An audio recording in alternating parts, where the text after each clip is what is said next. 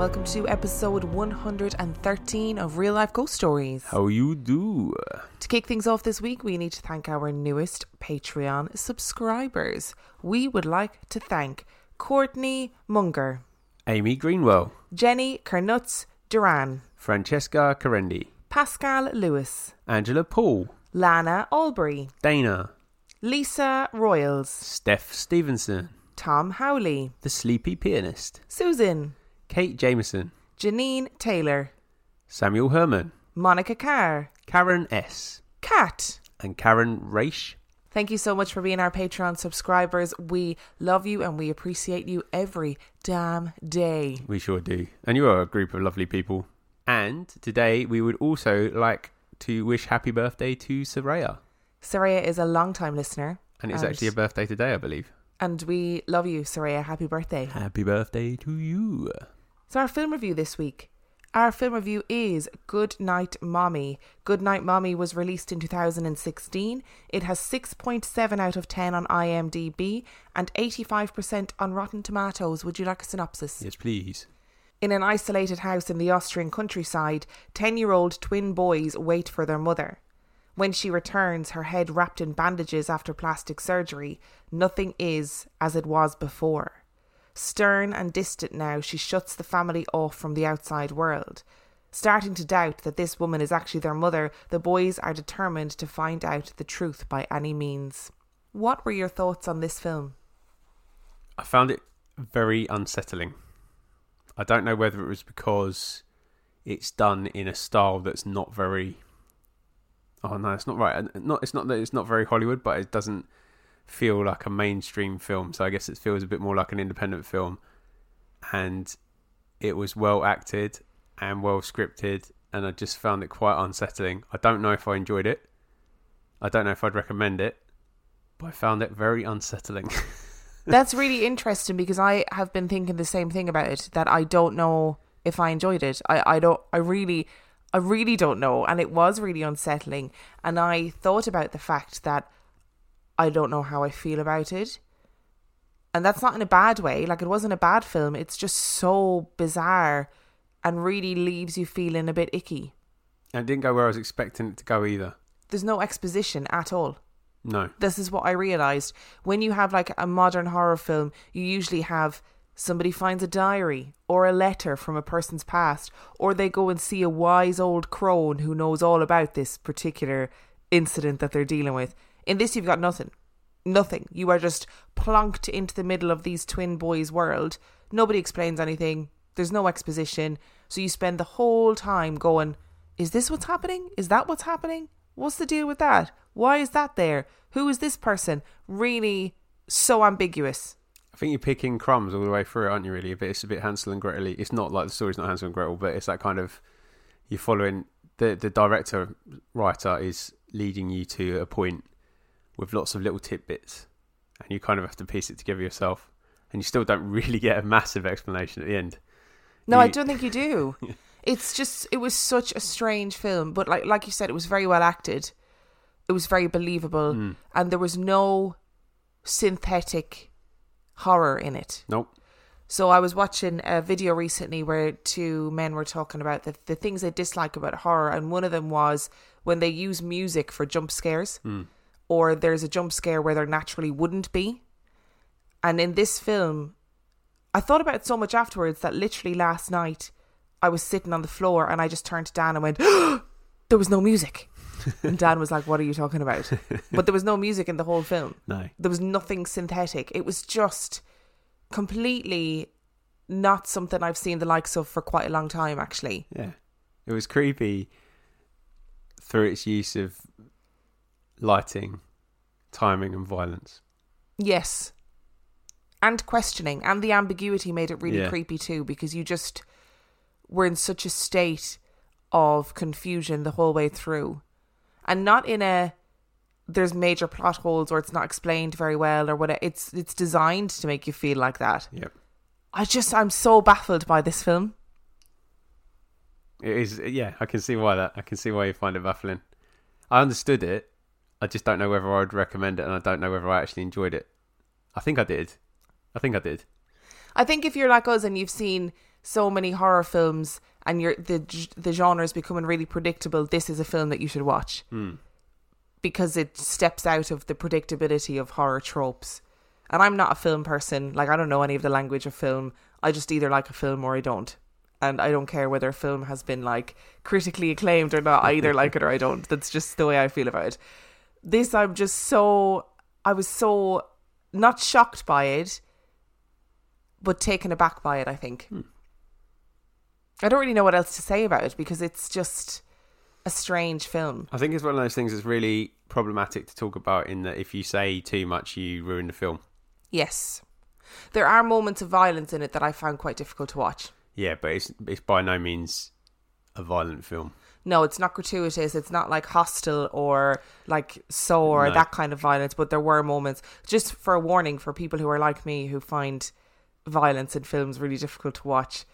Like, there is violence there and it is quite hard to watch, but it's not drawn out. So you're not going to have scenes and scenes and scenes of these, you know, crippling violence throughout. That's not the way it's done. This is like the worst film review we've ever done, because we're just like, yeah, it was shocking, but there's nothing else to say. I think the two boys are really good. Yes, They and the were- mum was really good. Acted really well, I thought, and I just felt like I was watching two twin boys playing in the country. Like, it just felt so genuine. Like, all their play scenes Yeah, just felt like what two kids would get up to if they had that amount of space and time and freedom. resource. Yeah, they just were playing around being normal kids, and completely believable. Yep. I also found the progression of what happens very believable too. Even though you don't get an explanation, you can understand their brains. Absolutely. Oh, this is so hard to talk about. So, what would you give this film out of 5? I think 3. Oh, interesting. I think it's a very well done film, and it probably deserves to be scored higher. But I don't think I'll revisit it anytime soon, and I'm not entirely sure whether I'm recommending it because I don't know whether I liked it. I think I'm going to say 4. My reasoning being, I complain so much about films being samey and films being predictable, that if you are somebody who likes horror films, this is an unpredictable, very different film to watch. And like you, I don't know whether I enjoyed it, but I was engaged by it the whole way through. And I spent the whole time trying to figure out what was going on. And even though I still don't know whether I enjoyed it, it kind of ticked the boxes for something fresh and new and different. So Okay. I'm giving it a 4. All right, I'm going to bump up to 3.5 then. Which brings us to our story this week, which is nothing to do with the I was going film. to say it can't have any relation to that film at all. I don't know what I could possibly do in order to link it to this film, but this is a story that I want to do for a very long time. Okay. And I finally bit the bullet. And it's a lot more difficult to talk about than you might actually think. Okay. So, do you know anything about the Paris catacombs? I bits. We watched that film, didn't we, when they went down there? As above, so below would have been perfect for this week's episode, but you know. Yeah. Other than that, no, I don't. Like, I kind of understand it from little tidbits here and there. I've never been down there. I probably won't go down there because I'd imagine there's lots of rats down there, and that sounds horrible to me. But yeah, it fascinates me because it's like there's so much down there. So for this episode, we're going to do a little bit of history, just briefly, because Okay. I think it's really important to understand. I didn't know where the Paris catacombs came from. I'd never looked into it. I sort of just assumed they existed, you know, but they came from somewhere. So we're going to do a bit of history and then we're going to do some stories of the Okay. Paris catacombs. Are you ready? Yeah. Paris, the city of lights. When we think of Paris, we think of beautiful French cuisine, fine art, romance, and the sparkling lights of the Eiffel Tower. Most of the time, we don't think of death and decay. But the reality is that Paris has an official population of about 2 million people. But the unofficial population is much higher, around 8 million to be precise. But where are those 6 million secret inhabitants of the City of Lights? Well, they're dead. The bones of 6 million people line the maze of underground tunnels that make up the Paris catacombs. In the 12th century, the Holy Innocent Cemetery was built in Paris. As is often the case in big cities, outdoor space was limited, and was becoming more and more limited as people flocked to Paris to make their way in the world. Eventually, the Holy Innocent Cemetery became overwhelmed, and the decision was made to shirk individual burials in favour of giant mass graves that held up to 1,500 bodies. This seemed like a good, albeit undignified, plan. And so officials continued with open mass graves dug and filled ad nauseum. And it worked. For a time. The creators of this room-saving scheme didn't live to see its outcome, but the people of 17th century Paris certainly did. The bodies, stacked high, simply weren't buried deep enough, and in the 500 years that had passed, more and more bones began to protrude from the soil, and the graveyard was literally littered with the skeletal remains of Parisians long past. But that wasn't the worst part. Decomposition is a fascinating but also complex process, and it needs to occur in the right conditions. The graveyard was full to the brim with human remains that weren't buried deep enough, and noxious fumes leaked into the air above the soil, which disallowed for any oxygen to enter the soil. Soon the graveyard was not only full of human bones, but it was also full of a substance called corpse wax, which is exactly as inviting as it sounds. This posed a huge problem. The air was noxious, and the surrounding area smelled horrific, so no one wanted to live or set up shop there, and Louis XVI was eventually forced to take action when a nearby basement wall collapsed and bodies spilled into the building from the graveyard. All of the graveyards within the city walls were closed, and there was a great turmoil over what to do with the bodies that were publicly rotting in Holy Innocent Graveyard. But the answer was obvious. They would just put them deeper underground. For 2 years, workers exhumed and moved millions of bodies from the Holy Innocent Graveyard to the winding catacombs that existed under the city. But where do these catacombs come from? And why are they there? The answer is actually really simple. They're mines.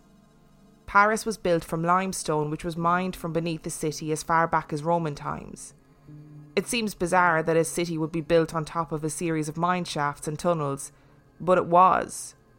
Because as time passed, people simply forgot the mine shafts were there. And it has resulted in some really interesting Parisian laws. For example, if you buy a house in Paris, you also buy the ground and the tunnels beneath it, so that if the house collapses into the caverns, well, it's your own fault. The same engineer who mapped the tunnels in the 1700s was also responsible for the removal of the bodies into the tunnels. Initially, the bones were simply stacked into the tunnels, but eventually the workers created decorative designs with the human remains. When you visit what is now known as the ossuary of the catacombs, you are greeted with walls stacked high with skulls and femurs and bones made into beautiful shapes like hearts. There were a group of people who benefited greatly from the moving of the bodies. And that was the candle and the soap makers. They relieved the city of tons of corpse wax and used it to make soap and candles to sell back to the inhabitants of Paris. Before we get into the ghost stories, there are a couple of stories I stumbled across while researching this episode that aren't necessarily creepy but are definitely interesting. For obvious health and safety reasons, the catacombs are mostly closed to the public, but also because of the Parisian law that states that if you buy a house above the catacombs, you also buy the ground beneath it. Entering the catacombs comes with the risk of trespassing on private property. You can have a guided tour of around 1.5 kilometres, but the rest of the 350 kilometre area is off limits. But that doesn't stop people exploring them secretly, and these people are known as cataphiles. The tunnels are home to regular raves, parties, art installations and secret performances. In 2017, a gang of criminals used the catacombs to dig their way into the wine cellar of a rich Parisian townhouse and stole €250,000 worth of wine. But the most interesting group of cataphiles began their explorations in 1981, when 6 teenagers pulled off an incredible stunt. They used the tunnels to mine their way into the Department of Telecommunications in Paris and stole one singular item: the complete map of the catacombs. The group became known as Les UX, or the Urban Experiment. They became an established group, which now has subdivisions and groups with dedicated tasks. In 2004, police in Paris were conducting a routine training session in the catacombs when they were suddenly met with the disturbing sound of a pack of howling dogs. Determined to continue the exercise, the police made their way deeper into the tunnel, seemingly abandoned for centuries. As they neared the end of the tunnel that opened into a cavern, they were halted in their tracks. It wasn't just a cavern anymore. It was a fully functional cinema, complete with a bar and a restaurant. Les UX had carved seats into the stone walls, built a working bar and a small restaurant, hooked the place up with electricity and phone lines, and the dogs they heard? They were a motion-triggered warning system to give cinema-goers time to escape if their event was discovered. The police returned a few days later to find the entire cinema dismantled, and the only trace was the seats carved into the stone. Over the years, Les UX became dedicated to restoration projects, and at one point they secretly restored the entirety of the Pantheon clock to complete working order. Fascinating as these stories are, we're here for stories of things that go bump in the night. And in this case, things that go bump in the night deep, deep underground. 6 million bodies were unceremoniously dug up and piled beneath the city. But the catacombs have claimed lives of unwitting people since then. When you approach the infamous ossuary, there is an inscription over the door that reads, "Stop. This is the Empire of the Dead." In 1990, a group of cataphiles were exploring the catacombs and came across a curious little item. They found a video camera sitting in the middle of one of the tunnels. Naturally curious, the cataphiles took the camera and brought it along their journey. When they eventually got above ground, they removed the tape and were delighted to find that the tape was still intact.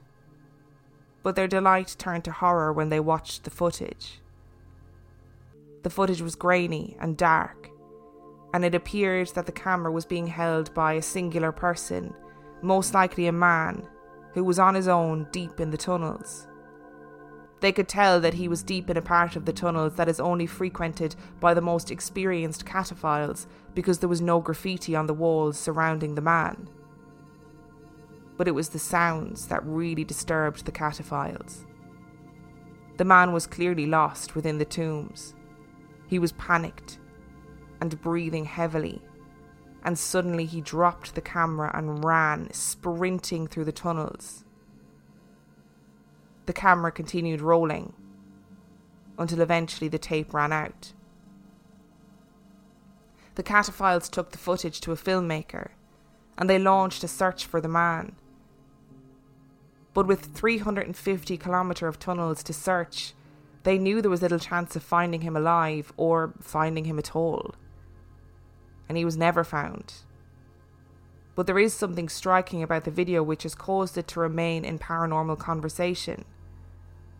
And that is that there are many who believe that the video depicts a man being chased. And if that is the case, who or what could be chasing someone deep in the tunnels beneath Paris? There are those, of course, who believe that the footage is fake, and some who believe that the footage was faked by the filmmaker in order to spend some time in the limelight. But whether it is real or fake, there are numerous people who have become lost within the catacombs. During the French Revolution, a man named Philibert Apser was the caretaker and doorman at the Val de Grace Hospital. Philibert knew that the monks kept liquor down in the catacombs, and decided that he would take it upon himself to go and collect some. It's probably reasonable to assume that he was likely drunk, but regardless of his state of inebriation, Philibert ended up becoming lost in the catacombs. He wandered the tunnels, with only a candle to find his way. And instead of making his way back to the surface, he went deeper and deeper into the warren of dark corridors, until eventually his candle snuffed out, and he was alone, in the pitch black darkness, with no hope of finding his way out. He'd died down there, alone. 11 years later, a group of cataphiles found his decomposed remains. The only identifying feature left was the large key for the hospital that was hanging from his belt. Philibert was buried where he was found, 2 meters away from an exit.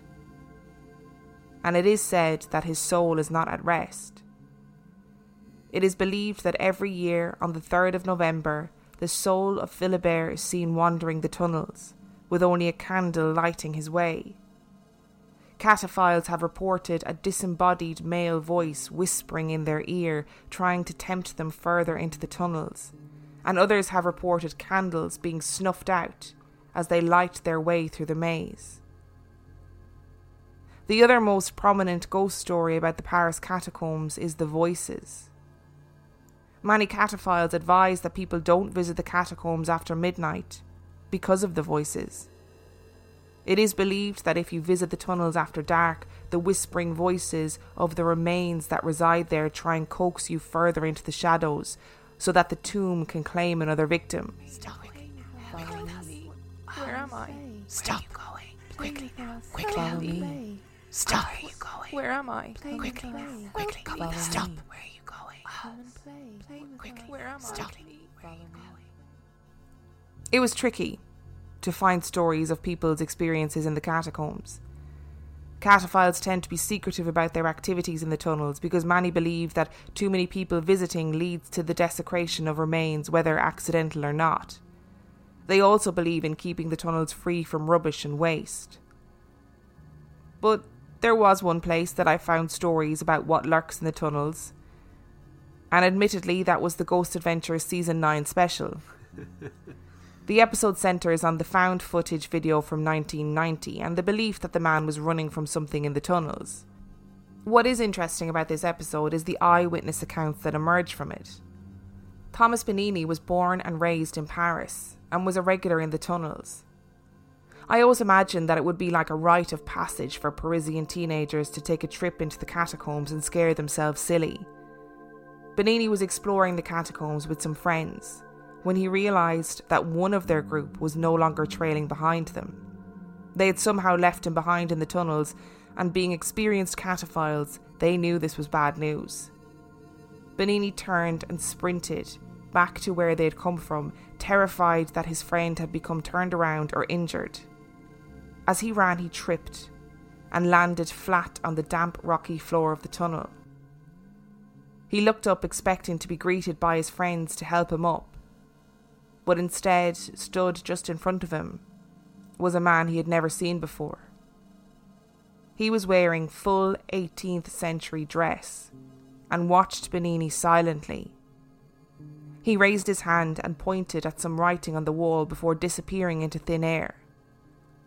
Benini scrambled to his feet, completely shocked by what he had just seen. The writing on the wall was a signature and a date, there since 1777. It was the mark of Charles Guillemot, the engineer who was originally tasked with mapping, stabilising and subsequently moving the bodies into the tunnel. Guillemot has been seen many times wandering the winding tunnels of the catacombs.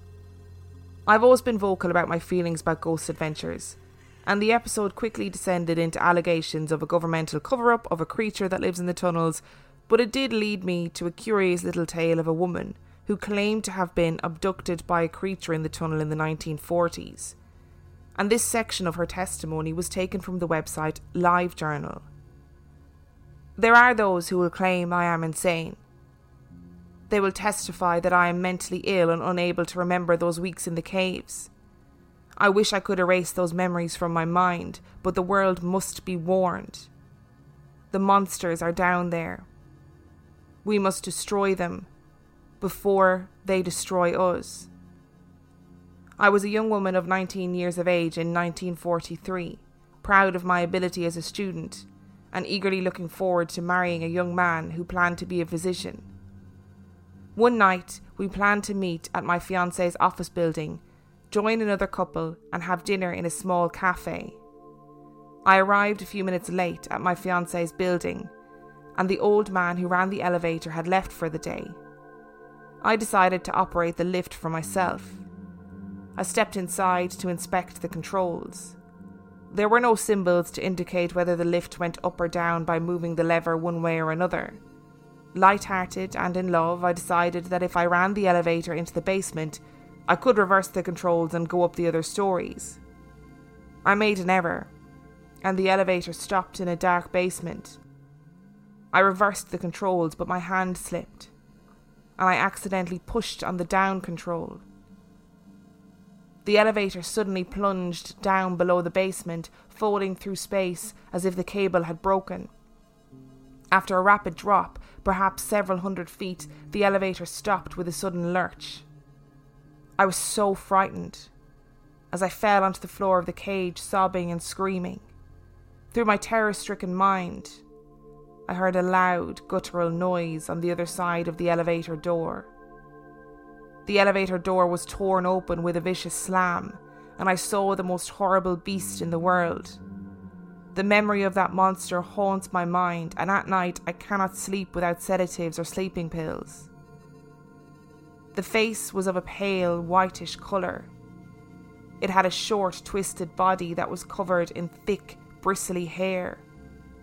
The eyes were piggish, insensitive to any emotion, and gleaming with evil. The creature was fat, almost bloated. There were terrible scars and running sores all over most of its body. It had no neck, so its head seemed to be placed squarely atop his muscular shoulders. The face was the most horrible portion of this terrible features. It was much too large for its body, and totally devoid of hair. The skin was scarred and wrinkled. Its nose was fashioned more like a snout. It was nude, and its body looked like it never worn garments. A filthy animal smell filled the elevator. Mercifully, I fainted into unconsciousness. I had never known what happened in the elevator. Did they use it for an entry into the outside world? The woman then goes on to describe a plight that would not be out of place in a sci-fi B-movie, where she's held captive along with other women by these vile creatures and is eventually rescued by alleged starmen. On closer investigation, this tale of kidnap into the catacombs came from a book about the Hollow Earth theory and is likely used as pseudo-proof for their claims, something which is conveniently left out of the TV show. And it's also likely to be used to push other modern anti-Semitic rhetoric, like the theory of the lizard people. But parts of the legend have prevailed, and have caused many to question the existence of cryptids living deep in the catacombs. But for today's episode, we'll finish on a short but interesting little ghost story. Nick Platt went to a rave in one of the caverns of the catacombs. In the heady atmosphere, someone left off a smoke bomb, which split Nick from his friends. In a corridor, coughing and spluttering, he suddenly realised he was completely alone, and it was completely silent.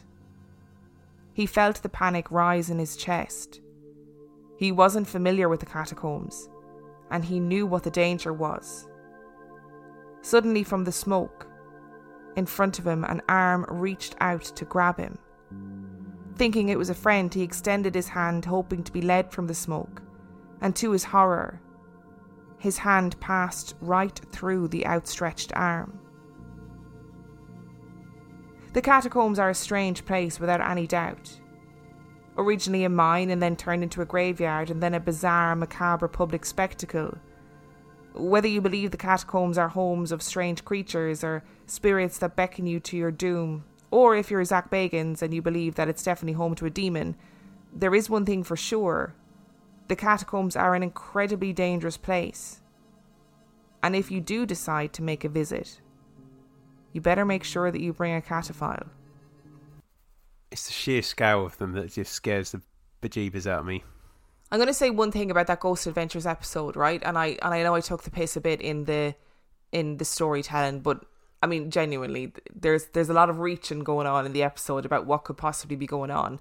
But it is the one episode that I haven't watched Ghost Adventures in a long time, but you genuinely see Zach being actually frightened. And the whole persona drops. They're trying to illegally get into the catacombs, and he is really quite frightened to go in, because he's saying, if we get lost down there, no one knows we're there and we're never going to get out again, which is true. Yep. Like, that's the reality. And you're putting your trust into these people that you've never met before who are claiming to be cataphiles. And it's an interesting one to watch, because the whole persona drops and he suddenly is just a real genuine person who is genuinely frightened.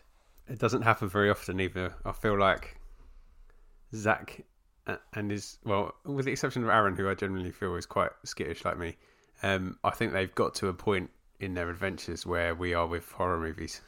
Yeah, probably. Where it's just like, oh, it's another EVP. It's another ghost standing in front of me. And so yeah. But it is the scale of the catacombs that scare me more than anything else. Just the fact that there's hundreds of kilometres of tunnels. Yeah. 350 kilometres of tunnels. And fair play to UX or whatever they're called.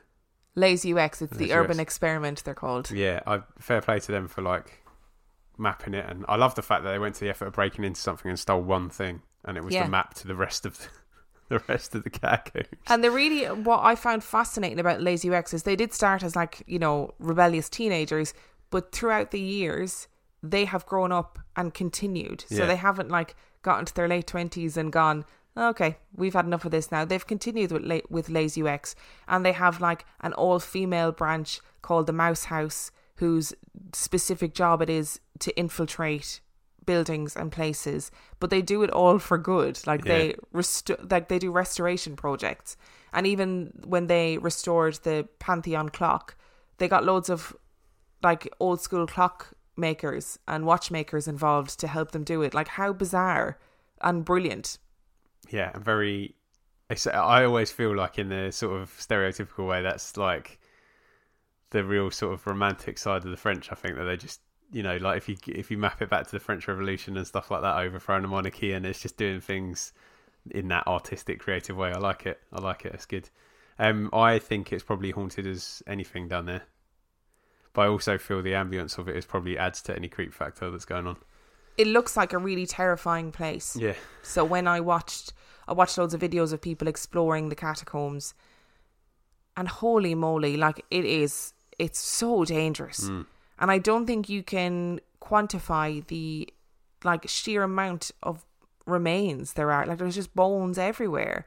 And I read somebody's experience where they said you suddenly will come across a skeleton that very clearly has a bullet hole in the skull. You know, like, that's crazy. And those were real people. So it is, I think it's very likely to understand that when people go down there, they might experience things because of the whole atmosphere. Yeah. So the majority of, a good chunk of those bones came from mass graves, didn't they? And that would be the resting place. I don't know whether the haunting comes from those bodies or from people that have died down there since. I'd imagine there's probably, as with every element of society, there's probably the dark element of society that probably uses it to dispose of people as well, because it's so big and unmapped and private. You can imagine, you can see like gangsters disposing of their enemies down there and stuff like that. Yeah, you could drop somebody literally into a well and say, right, see you later. Yep. There was a really horrible story, so animal lovers, brace yourselves, where they were in the exploration of the catacombs. I don't know if it was the guy who was originally mapping them, but he found a really tall pile of animal remains. And he was thinking, what the heck? And it was all remains of cats. And he couldn't understand what was happening. So he mapped it on the surface and got to a really posh, well-renowned restaurant who were incredibly famous for their rabbit meat. And it wasn't rabbits at all. It Oh was my gosh. poor local cats was what it actually was. That's Which well is awful. controversial. Like, that's horrendous. Bim is rolling around In horror. in horror, yeah. She's so shocked by what she's just heard. But it was surprisingly hard to find ghost stories about the Paris catacombs. That's interesting. I wonder whether people were less inclined to talk about it because they shouldn't be down there. Yeah. So I've seen that video though, incidentally, and whether or not it's faked, if it is faked, it's genius, and if it's not faked, it's terrifying. The video from 1990 of the guy allegedly lost in the catacombs. Yeah. That is it is a very alarming video. Like you said, whether or not it's real or faked. If it's faked, it's a really good way of faking it because he clearly recorded it and then left it to be found, Yes. which is clever, and you've got to give him kudos for that. If it's real, it's terrifying for two reasons, because it's terrifying on the sort of normal plane in that guy is potentially so frightened and so lost that he never got out, And he dropped you'll his see- only source of light. and you're seeing his last minutes, or he's actually being chased by something. Not like I don't think there is cryptids living down there. I believe that probably at one point in time there was probably people that were shunned from society living down there, because why not? Like the Edinburgh Yeah. tunnels, because there were people who were shunned from society living down there, and all sorts of criminal activity and crazy stuff went on down there. So I'd believe it. But I don't think there's a cryptid down there. But it wouldn't surprise me if he was running from a spirit. Yes, or just was so panicked Yeah. that he was imagining things. Either way, it's horrific and terrifying. Aren't good parts of it flooded as well? Yes. Yeah, see, that makes it even worse, because you walk into things and you don't know the depth of them, and it only takes you missing your foot, slipping, hitting your head, and you're unconscious underwater. Yeah, and that's it. That's Done and just- dusted. The thought of it in its physical existence scares me more than anything about being down there. There's a really lucrative business in the catacombs. I believe it's still active, and it's mushroom farming. How cool is that? Makes sense, I guess, because it's dank and dark, and Lots of decomposing bodies. yeah, Fungus loves to eat decomposing things. yep. So brilliant. Such a strange little story. Like if we went to Paris, I definitely would go on like the public tour. Oh yeah, I'd do the public tour. I wouldn't like it, but I'd do the public tour because I'd feel a bit safer, because I don't, public liability insurance means that you can't take too many risks. And the public part of it is incredibly well looked Yeah. after and maintained, and it's only 1.5 kilometers is all they show you. Yeah. And actually the committee that was set up back in the 1700s to map it and look after it is still going to this day. Not that they're 300 years old, because that's as Maybe in they the are. people. Maybe that's the secret of the catacombs. If you drink the water, you get everlasting life. But the rest of it is, I would never in a million years. No. Even if I had a really experienced cataphile who said, "Hey, we're going to go down into the catacombs, do you want?" No way. I just wouldn't be brave enough. It gives me the hijivers thinking about it, and it's not even paranormal. Like my fear isn't from the paranormal for once. It's actually just from. I think it's that I don't suffer from claustrophobia, but I understand it when I think about the catacombs. Like that gives me some kind of understanding of what people who experience claustrophobia feel. I think because it's just that idea of being trapped, isn't it? Completely trapped Oof. with no way to get out Yep. and nowhere to go. Don't like it. Do you not like it? There is one thing that I need to say actually before we finish talking about the Paris catacombs, which are most definitely haunted, by the way. Like there's no two ways about it. And that is, when you hear these stories, so the story on Ghost Adventures about the woman being attacked and dragged underground by the cryptids, I was like, wow, why have I not heard about that story before? And then I looked into it and I was like, oh, because it's actually, when you read the whole story, it's wildly anti-Semitic and was definitely some sort of propaganda and also reinforces the Hollow Earth theory. So Yeah. just, I included it, and also included the fact that it was from the Hollow Earth book, and that it, the entirety of the story is actually incredibly problematic. But just when you do come across these stories, wherever they are, try and find the original source, because it will tell you loads about where that story has actually come from and why it exists. And if you enjoyed this week's episode, You can find everything you need to know about us on reallifeghoststoriespodcast.com. You can send us your own spooky story to reallifeghoststoriespodcast@gmail.com. You can support us on Patreon, which is patreon.com/reallifeghoststories, where for $5 a month or $2 a month, you get access to heaps of super creepy, funny, ridiculous, extra content. And on that note, we shall see you next week. Bye.